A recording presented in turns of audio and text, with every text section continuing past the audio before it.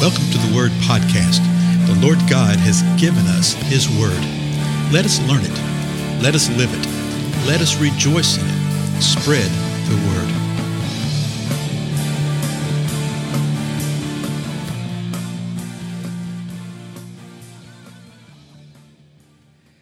Blessings, everybody. This is Dale. Thank you so much for joining with me today on the Word Podcast. We're continuing through the Gospel of Matthew. Today, we're going to do a couple of cross-references, though, as we've been doing in Mark chapter 13 and Luke 21. They both give an account of what we just finished looking at in Matthew. And we saw that Jesus said, now learn the parable from the fig tree. Remember that in the previous episode? Mark says this beginning in verse 28. Now learn the parable from the fig tree. When its branch has already become tender and puts forth its leaves, you know that summer is near. Even so, you too, when you see these things happening, recognize that He is right at the door. Truly I say to you, this generation will not pass away until all these things take place. Heaven and earth will pass away, but my words will not pass away. Okay, so it's basically the same type of thing that we saw with Matthew, right? It's saying these things will pass away. Let me see if I want to read a little further right there. You know what? I'm going to read the whole thing because this ties into something else. Matthew actually says something along this line later on. Let me just read this Mark passage too. I always have to figure out how much time I got left, right? So, verse 32 of Mark says this, but of that day or hour, no one knows, not even the angels in heaven, nor the Son, but the Father. So let me stop there a second. The Father alone, this is Jesus speaking now. The Father alone knows of the day and the hour when these things will take place. Remember the context, the great trumpet, the gathering together, etc., etc. Only the Father. So here's what Jesus says in verse 33. Take heed, keep on the alert, for you do not know when the time will come. And he says this, it's like a man away on a journey who upon leaving his house and putting his slaves in charge, assigning to each one his task, also commanded the doorkeeper to stay on the alert. Therefore, be on the alert, for you do not know when the master of the house is coming, whether in the evening or at night, or when the rooster crows or in the morning, in case he should come suddenly and find you asleep. What I say to you, I say to all, be on the alert. That's interesting, isn't it? Jesus, and that's the end of that chapter, Jesus is driving home this point of being on alert, okay? Being on alert, being ready, being prepared. Now, Matthew's going to say a similar kind of thing, okay? He's going to say a similar kind of thing. And we'll probably jump into that tomorrow. Let me just go ahead and read the Luke passage too. And we'll be done with the cross references, right? Luke's is a little longer. Starting in verse 29. Then he told them a parable. Behold, the fig tree and all the trees.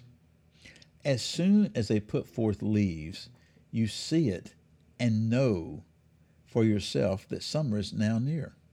So you also, when you see these things happening, recognize that the kingdom of God is near. Isn't that really interesting?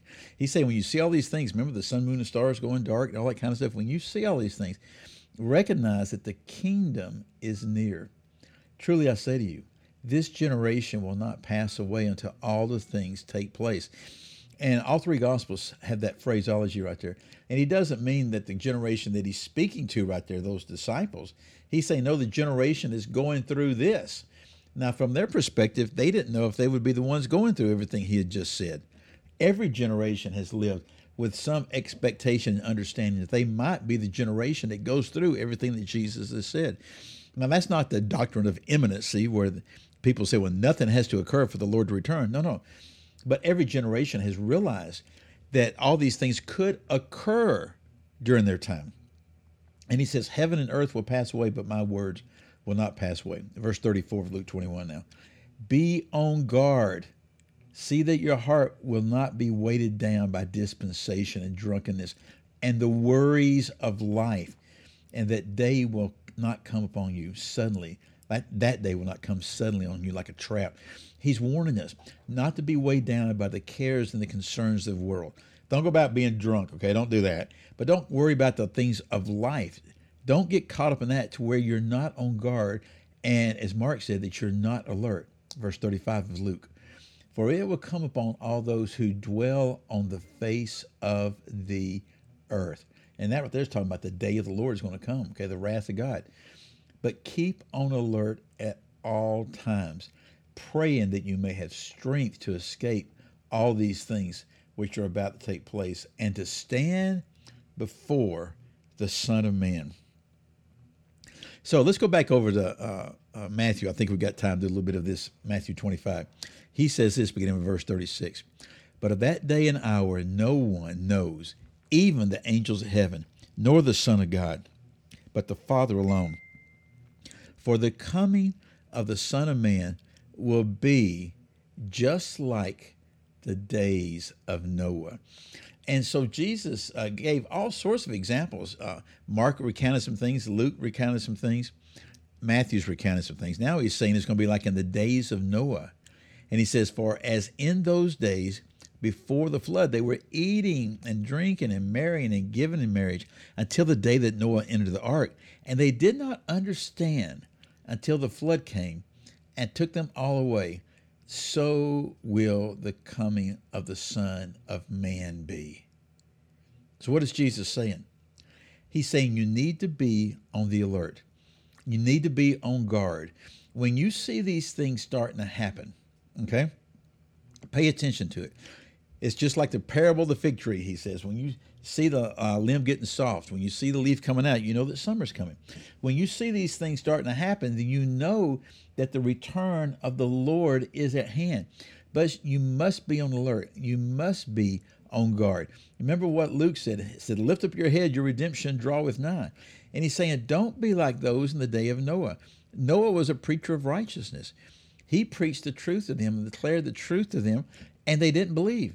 They were eating and drinking and marrying and giving in marriage. There's nothing wrong with any of that. Okay, they were carrying on in life, in other words. But they didn't repent and they didn't believe. And Jesus said they didn't understand until the flood came and took them all away. They understood then, but it was too late. Jesus gives another example, verse 40 in Matthew. Then there will be two men in the field. One will be taken away, one will be left. Two women will be grinding at the mill. One will be taken away, one will be left. Therefore, be on the alert, for you do not know which day your Lord is coming. And, you know, Jesus is going to continue on. We're going to stop right here for the sake of time. But do you see what he's saying? He's given pictures and examples over and over saying this. When you see these things happening, know this, that this generation is not going to pass away. People do that all the time. They'll see one little simple thing. They'll go, well, this must be fulfilling this prophecy. The Lord's coming any moment. No. But when you see all these things happening, you can know that this generation is not going to pass away till they're done. And he's telling us to do something. He's telling us to be on the guard and be on alert, because you don't know the day when the Lord's coming. The Lord Jesus himself doesn't know. Folks, we must be alert. We must be on guard. We must be aware. We must be prepared. We must not be distracted by the cares and the concerns of life. The Lord has placed us where he has placed us for such a time as this. It's actually quite exciting. What are you going to do with it? Well, again, I'm Dale. Thank you so much for your time. I'll see you in the next episode.